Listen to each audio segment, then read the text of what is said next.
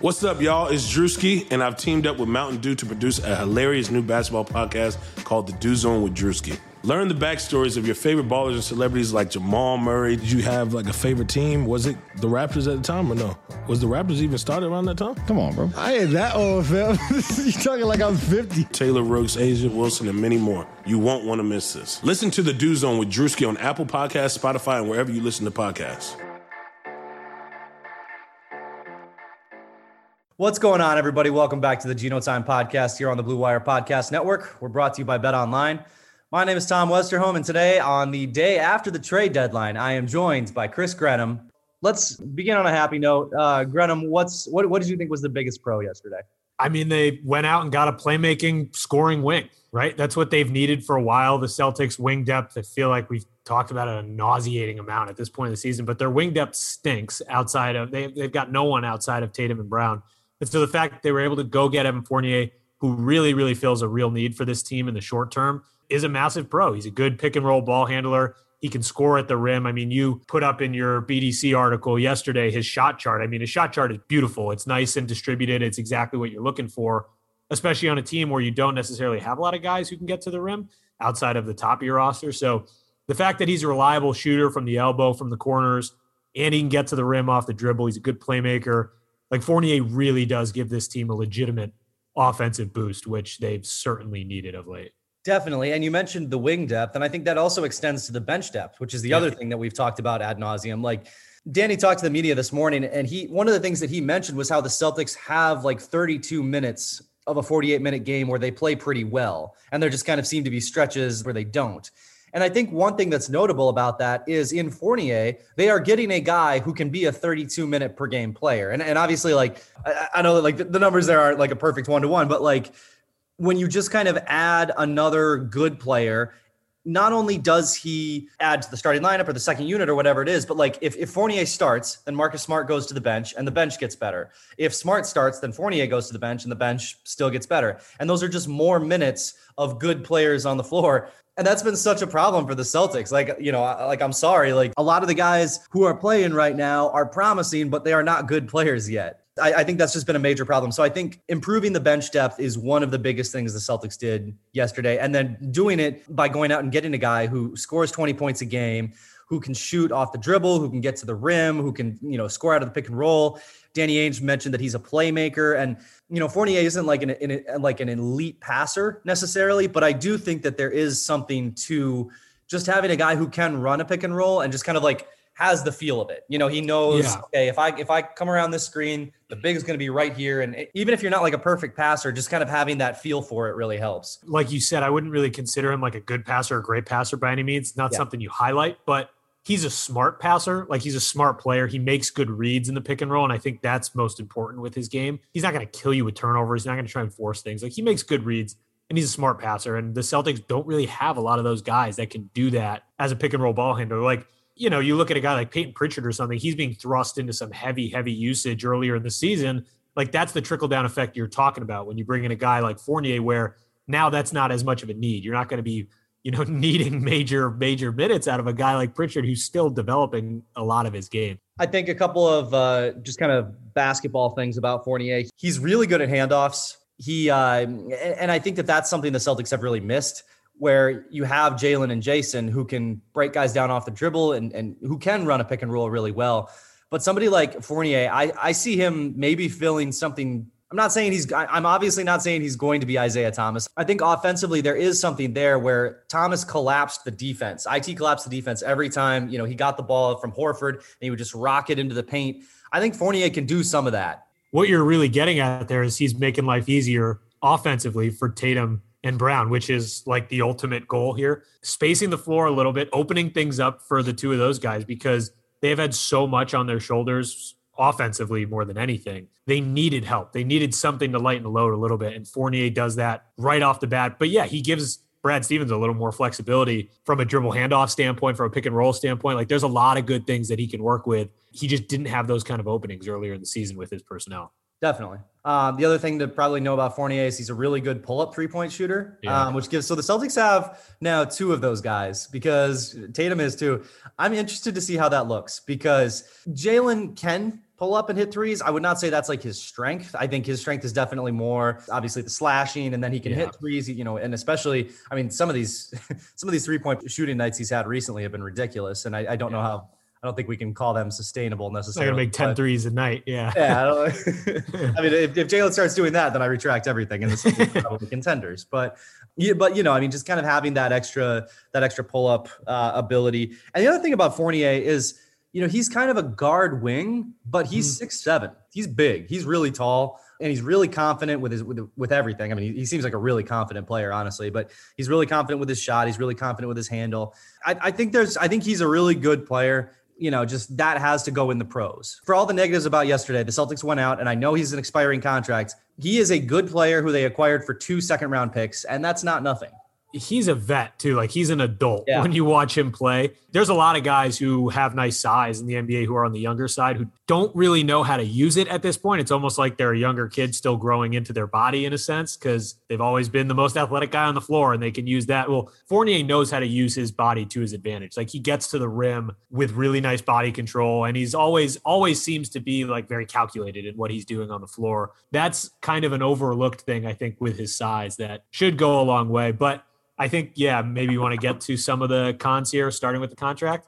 So to me, one of the big cons is if you look at the Celtics cap situation, they are going to have a very hard time paying for things. Kemba Walker's deal has 2 more years on it. Jaylen Brown's extension just kicked in. Jason Tatum's extension kicks in next year. Fournier is going to be expensive if you want to bring him back. I mean, he's on a 4-year, $80 million deal right now that, has like kind of descending in value. He's 28 and he's scoring 20 points a game. I mean, I feel like you're definitely not getting him for less than 20 a year at this stage. And I think Fournier is going to be paid. And when you look at that, I mean, like, Smart's coming off the books soon. Robert Williams is going to need an extension. This team is going to get expensive really, really fast. And I mean, it's either going to get expensive or they're going to lose Fournier. And like, the latter, I think, is probably worse than the former. Even if they lose Fournier, they're still barely under the luxury tax. Say he does walk. It's not like that opens up a world of cap flexibility that they desperately need to hit the open market. It's like their hands are pretty tied one way or another, which is really tough. Like you said, they have Fournier's bird rights, so they're going to have to pay him a decent amount if they do want to keep him around, and I have a hard time seeing them not. Danny Ainge definitely sounded like he wanted to go that route.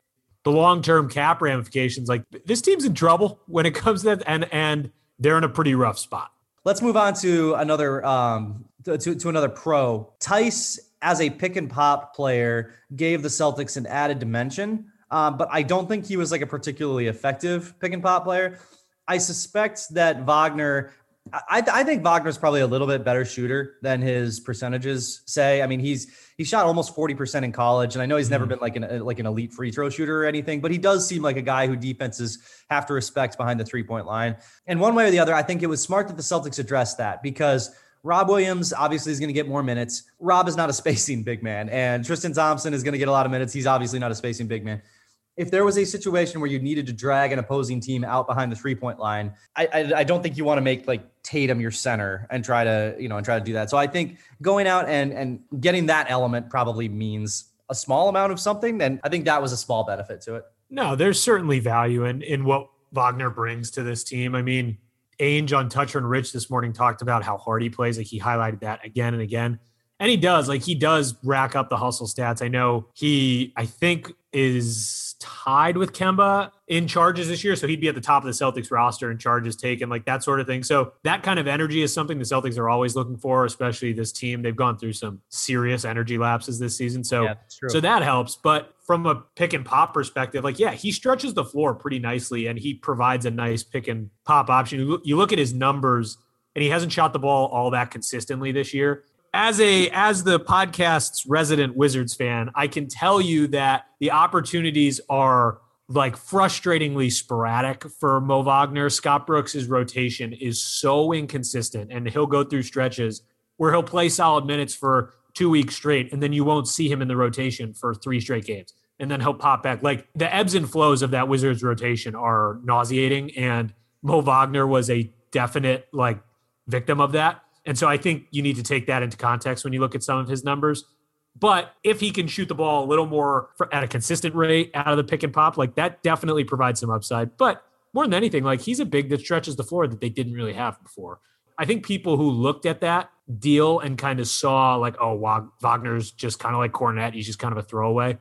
I don't think that's giving Wagner enough credit. Like, I do think he brings some value to the bench, and the Celtics bench doesn't have much value to begin with. Interesting thing about Wagner, he created, I know people like to dunk on screen assists as a stat, 5.6 per game in 15 minutes per game. Like, yeah. Or 5.6, I think it's points created, but still, it's like, second on the Wizards behind Thomas Bryant, or third, behind Lopez as well.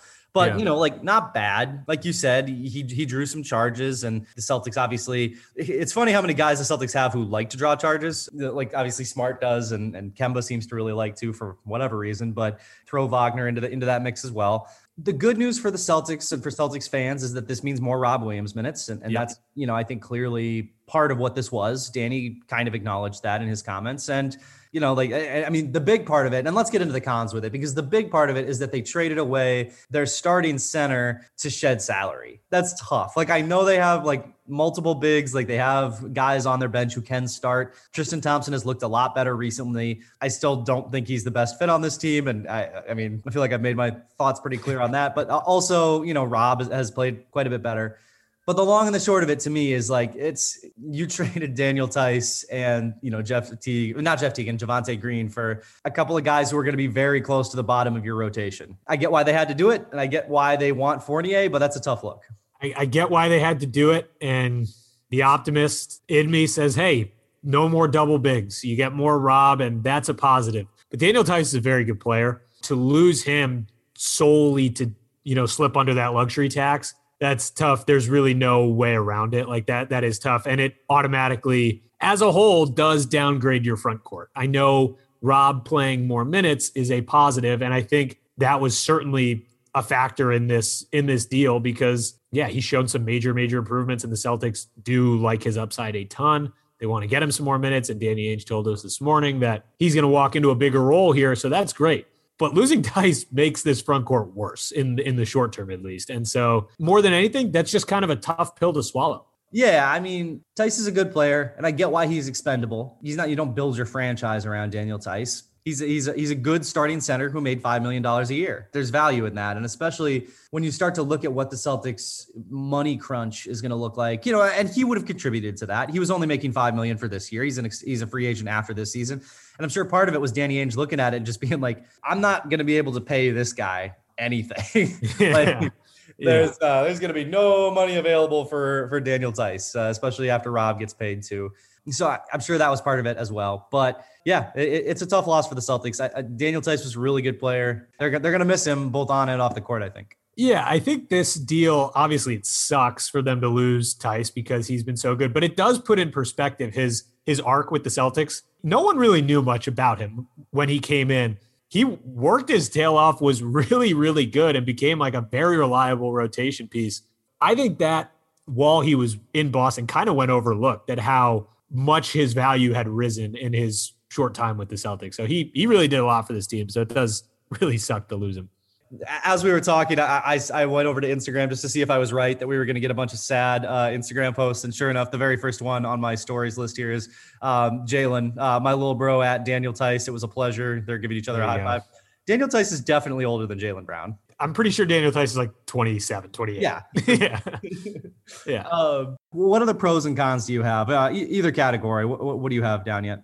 I don't know. The more I think about it, the more the long-term cap situation becomes a con. That's pretty ugly. And again, I wasn't fully there yesterday afternoon, but as we moved later and later and I thought more about it, like that's a major con. But outside of that, like I don't really have a ton more. I think I'm very curious to see what they do with Luke Kornet, if they're going to buy him out, if they're going to waive him, because there's some buyout candidates out there. Like I'm sure we'll talk about it, but I don't see Andre Drummond coming. I know he's going to, according to Chris Haynes of Yahoo Sports, he's going to listen to the Celtics pitch. There's no real reason for him to come to the Celtics, and I don't see that happening. So I know when they got Kornet, everyone was like, he's going to get bought out. Like I wouldn't be surprised if he sticks around. I think it was Adam Himmelsbach from the Globe who tweeted last night that they don't have plans at the moment to buy him out. So we'll see what happens with that. Also, another con, before we jump forward, is like Javonte Green is a big deal to Jason Tatum. he's tight with Tatum, so like that hurts. But also Javonte Green is just a great dude. I know you tweeted about it yesterday. He's a good locker room guy, and I know sometimes people amplify a little bit too much the value of a locker room guy. But in a season where the team is struggling and the team's had a lot of ups and downs, like you do need guys like that who everyone likes and he can keep everyone loose.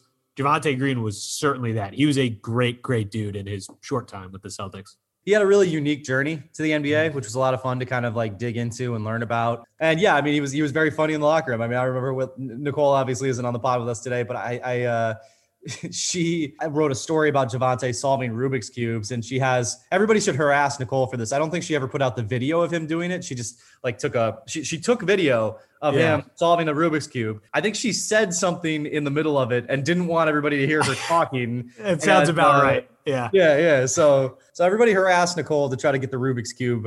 Release the Snyder cut, Nicole. Let's get this thing going. Also, Javonte was one of the few guys where going through his warm-up routines, he would come over and just talk to us as we were sitting there trying to look busy, sitting on the sidelines. So like, he was just a really nice guy. He was funny. For sure. Yeah. The economy is made up of real people doing real stuff, and it affects everything. Which you obviously know since you're a real person doing real stuff. Marketplace is here to help you get smart about everything beyond the what of the day's business and economic news. We dig into the how and the why with the real people driving our economy. From big tech and interest rates to small businesses and what's happening at the Fed, Marketplace breaks it all down so you don't have to. Listen to Marketplace wherever you get your podcasts. All right. So just to briefly touch on the buyout guys, like you said, I have a hard time seeing Drummond coming to Boston. And if he does, like, then what are we even doing here? Because I mean, Rob needs more minutes. I don't know why you would want to. One of the reasons you got rid of Tice, your starting center, yes, to get under the luxury tax, but also is because the front court was too crowded and double big lineups stink. Like, I don't think you really need to go out and get a high usage big man. Right. I mean, the LaMarcus Aldridge was mentioned as a guy that the Celtics, I mean, he's going to Miami. I think everybody knows that at this stage. So, yeah, I mean, you mentioned Otto Porter. If he gets bought out, sure. I guess my thing with buyout guys is the Celtics are so close to the luxury tax as it is. Like, they are bumping right up against it if they make which LOL. But if they make the Eastern Conference Finals, they're bumping right up against it. So I don't know how much they can really add. Realistically, I'm not sure that anybody like Otto Porter or Andre Drummond or any of these dudes like adds that much anyway. I agree. This team kind of is what it is. Yeah, I totally agree. And I think that's really important that there's already such a tiny window for them to have any sort of cap wiggle room. Like, are any of these guys going to take it to the next level? No. So is it probably better just to hang on to Luke Cornett at the end of the roster, keep the team as it is because you're not going to get that jump? Like, also, yeah, I talked about Otto Porter a lot yesterday. I didn't realize the Magic were getting his bird rights. Like, they could value that. Having a vet guy like that on their roster next year might be something they're interested in. Like, maybe they do want to keep him around. And it sounded like initially when that deal got done that they weren't considering buying him out. So outside of him, like, I don't really think there's many intriguing options. You want to go get Kelly Olynyk and throw you over the luxury tax? Like, probably not. I agree with you. I don't think there is a whole lot of like feasible situations where it's worth going out and pushing the limits on your cap situation. So big picture stuff. The Celtics obviously want to be a contending team. They want to be a championship team. What is the path to that? Both like, and I think we can look at it both positively and negatively. If you look at this kind of like glass half full, how do you see the Celtics or like a championship team, or at very least like a team that could, reasonably make the Eastern Conference Finals and compete in the Eastern Conference Finals? Like, how do we see this team doing that as constructed or within like kind of a reasonable construction of the team? It's really hard to think about them as a contender, even an Eastern Conference Finals contender, because one, the Eastern Conference is really damn good, very top heavy. Somewhere at that top, like the Celtics do not compete with those teams up there at all. And in their current form or in any realistic form down the road, as far as I'm concerned right now, Fournier is a really nice core addition to this group. Say they can bring him in long-term, which puts him in a brutal cap situation, but say they use his bird rights, they bring him in long-term. Yeah, he's a really good offensive piece that helps open the floor for Jason Tatum and Jaylen Brown. Do I think that core around this current roster as it stands right now is a contender in the Eastern Conference? No. And I don't see them having a lot of wiggle room to make that case for them being a contender down the road unless they were to make some massive trade in the offseason to go get a guy like Bradley Beal, because I think that's how you maybe push the envelope. Again, they're in a really tight spot salary cap wise, and I don't think they have a lot of flexibility. They're pretty strapped right now. I don't see a long-term contending outlook here, at least in the next year or two, unless they make that big move to try and go get a Bradley Beal or something like that, which I then think opens things up. It feels like the only way that they become contenders is if Jalen and Jason take yet another leap. How much more can you ask from these guys at this stage? Yeah. Like, I don't see, and I'm not saying that they've been perfect this year by any stretch of the imagination. I mean, how many times can you say like, okay, like, you know, the fate of the franchise rests on these two guys leveling up yet again? Like, it just, that continues to be, I guess, like the franchise direction, and that's tough. And a big part of that obviously is the exodus. It's just the amount of talent that's walked out the door. I wrote about this the other day. Like, if you looked at the starting lineup of the 5 guys who walked with good chemistry, would be probably better than the current Celtics team. Gordon Hayward, Kyrie Irving, Al Horford, Marcus Morris, and Terry Rozier. Kind of a tough squad. Pretty good basketball team. Kind of expecting the Celtics to contend, knowing that an entire starting lineup of a potential, definitely an Eastern Conference, playoff team, that all walked out the door. How can you expect this team to contend? And that's the situation Danny finds himself in. And like, that's what makes this so difficult, I think. Trying to look at it from a positive perspective, I think that what could happen, like, I think Fournier could spark some things offensively. And if something is sparked offensively and this just becomes more fun for everybody, maybe things pick up. Because one of the things that everybody's talked about is like, there's just a fun element missing. And when you start winning games, things get more fun. And if things get more fun, maybe you win more games. And maybe it becomes this like this good snowball effect, right? Where things just kind of build in a nice way. And at the end of the season, you got this giant snowball that, you know, you can build a big snowman with going forward, whatever. But like, that's a lot to ask of Evan Fournier. Evan Fournier was the third best player on an Orlando team that's 15-29. Yeah. Asking him to come in and like save the Celtics, like there's context involved in all of that. Obviously, one of the pieces of context is that the Celtics have 2 players who are much better than anybody he was playing with in Orlando. So that matters certainly. But I mean, I even think I think there's a good chance that Fournier could spark some fun. I think he's a good locker room guy. He's a vet. I don't think that fun brings them anywhere closer to being an Eastern Conference Finals contender. Like, I don't even think they could have the most fun of any team in the NBA for the rest of the year. They could love playing together. Maybe they make the Eastern Conference Finals. Maybe. They certainly don't win it. Like, I still don't think that's the problem. This upside is rather limited for the time being. The reason is because in the last few years, the Celtics have been like semi-contenders. And part of the reason is because there isn't some superstar team at the top of the Eastern Conference. Exactly. And this year, it feels like there's 2 of them. And they can't, as far as I'm concerned, they still can't stick with Milwaukee either. Yeah, those are monster teams. The other thing that I think is somewhat concerning is, so the Celtics held on to their first round pick, which I think is good, because I don't think you can like realistically, if Orlando was going to demand like a lottery, like a pick that could end up in the lottery if the Celtics kind of continue to spiral down, or if they like end up in the play-in game and they lose, like it would have been a disaster. If we're talking still like pros and cons, you want to look at the positive side of things from yesterday. I think there really is. It's easy to say Monday morning quarterback after it's all happened, but there's something to be said about keeping that draft pick for maybe a guy, say they struggle here and they can grab a contributor in the draft this year,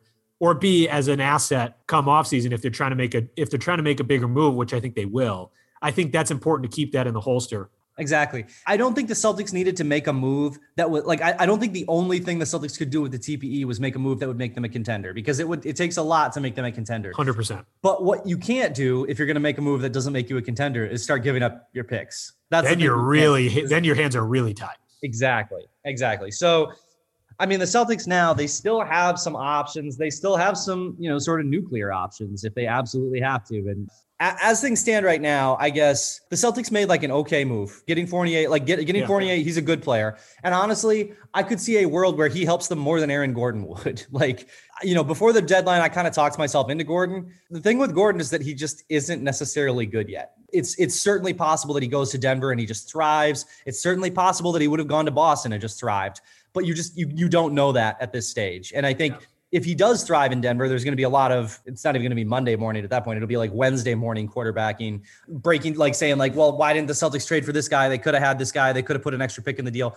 The thing to remember is what we know right now about Aaron Gordon, which is that like, there's not enough there to go out and start like planning your whole team around him. Your whole team around him, and especially at that cost. Like it's a serious cost where like you really handcuff yourself moving forward, which I do think this team wants to leave open the possibility of a bigger deal down the road, as they always have. That's just kind of the way this front office tends to approach things. So exactly. I think the problem for the Celtics kind of remains the problem for the Celtics, because it always was, is building a contender with this core is going to be really hard now that everybody left. I mean, and that's brutal. Like, I don't know what the solution is, because I mean, you can't get them back. Like, and the money's out the door, and you know, the money's tied up. This team is either going to need to be a contender because they improve and they become one, or this team's title contention window is closing, because you can't add much more to this squad at this point.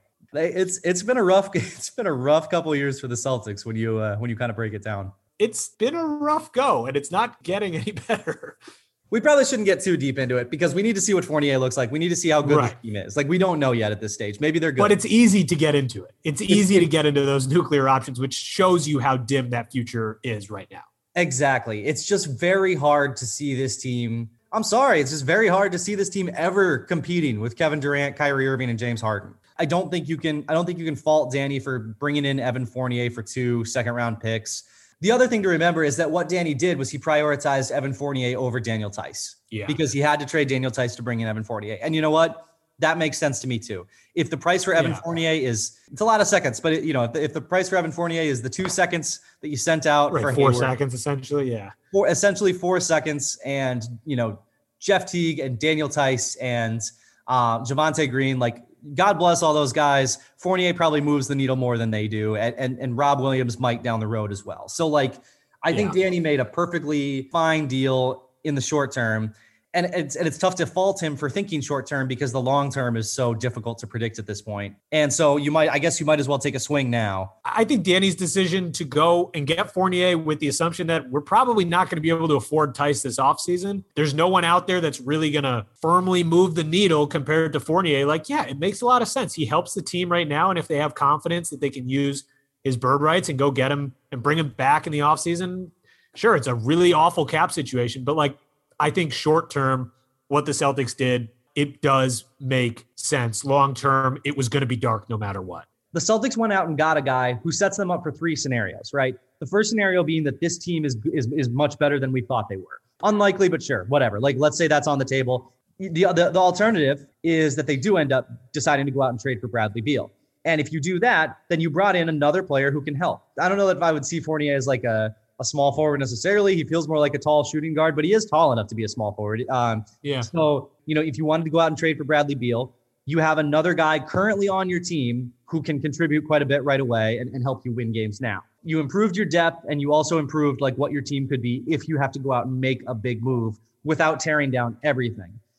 And then there's the third option, which is going nuclear, at which point it doesn't even matter who else is on your team, because you're going to blow everything up anyway. I think if you look at those 3 scenarios, the downside of Fournier is kind of mitigated enough in all of them that it was good, that it was a perfectly acceptable trade. It doesn't speak great to Boston's long-term future, but I mean, the last 2 years have not spoken great to Boston's long-term future. So I think making a move that kind of helps right now is probably okay, because again, the nuclear option was going to be the nuclear option anyway. Yeah, I think that's what it comes down to. The short-term Band-Aid makes a lot of sense. The long-term outlook sucks, and that was not going to change regardless of what you did at the deadline. The long-term outlook was always going to be very dark, which is a very crappy way to look at things, but that's just the realistic case with this team right now. One thing that'll be funny is if Fournier stinks, then they essentially did the Perkins for Jeff Green deal a second time, where they traded like a big who definitely helps, and then they got back. It'll be funny if Fournier stinks. I don't think he's going to. I think he's a much better player than Jeff Green was in 2011. Yeah, whatever it was. Funny is one word for it. I don't think Celtics fans would use that word for it, but I have confidence in Fournier. I do think he'll help this offense. Oh, one other thing about Fournier I wanted to bring up. What are they going to do with lineups on this team? You can't play Kemba, Smart, Fournier, Jalen, Jason. What is your closing lineup? Fournier is pretty clutch. He's a pretty good clutch player. You could really, really take some positives from him being on the closing in the closing lineups alongside Tatum and Brown to open things up. Like, the floor has not been spaced well in some of those closing lineups, and Fournier helps that a lot. So what do you do with Smart? Because you probably need Smart out there. And if you don't put Smart out there, the guy is going to understandably just be like, dude, what do I have to do? Yeah, exactly. And I agree with it. Like, what does he have to do? So and if you're Kemba, you're like, I'm known for my big games. And like, obviously, right, right. And then suddenly you have Jason Tatum playing center. Like, what are we doing here? Offensively, you could pull that off and you'd be tough to stop. But like defensively, he's great on defense, but I don't know if he's that versatile. I don't think. You're like, Jason Tatum is not Giannis Antetokounmpo at this point. No, I mean, I'm fascinated to see what they do from a lineup standpoint because Brad Stevens is in an interesting position. That's actually why I thought there was another big move coming yesterday. Right. I mean, clear up this bottleneck. You have to, and then they didn't. I'm like, I guess you don't have to. So we'll see. First couple games here, that will be the interesting look to see how they adjust. I mean, assuming it sounds like Fournier might have the ability to play against OKC. I know he's flying to Boston Friday morning, get his physical, and then he could fly to OKC. But we will see. One way or the other. This will be a fascinating couple of weeks to watch the Boston Celtics. So I guess there's your positive, right? There's Geno time coming in positive. You should definitely watch the Celtics for the next couple of weeks because this is going to be really, really interesting. And I think it is going to have some serious long-term implications for who this team is going to be. Maybe even next season, maybe for the next 5 years. I think this is going to be a very important stretch of Celtics basketball. Also, I just did get a text that the hope is for Luke Cornett to play tonight from a source close to him. So you could get your first taste of Luke Cornett tonight in Milwaukee. So there's another positive spin. I'm going to promote this show as having huge breaking news. Yeah, there's our big breaking Luke Cornett news. All right, guys. Well, thank you all for listening, and we will talk to you all shortly.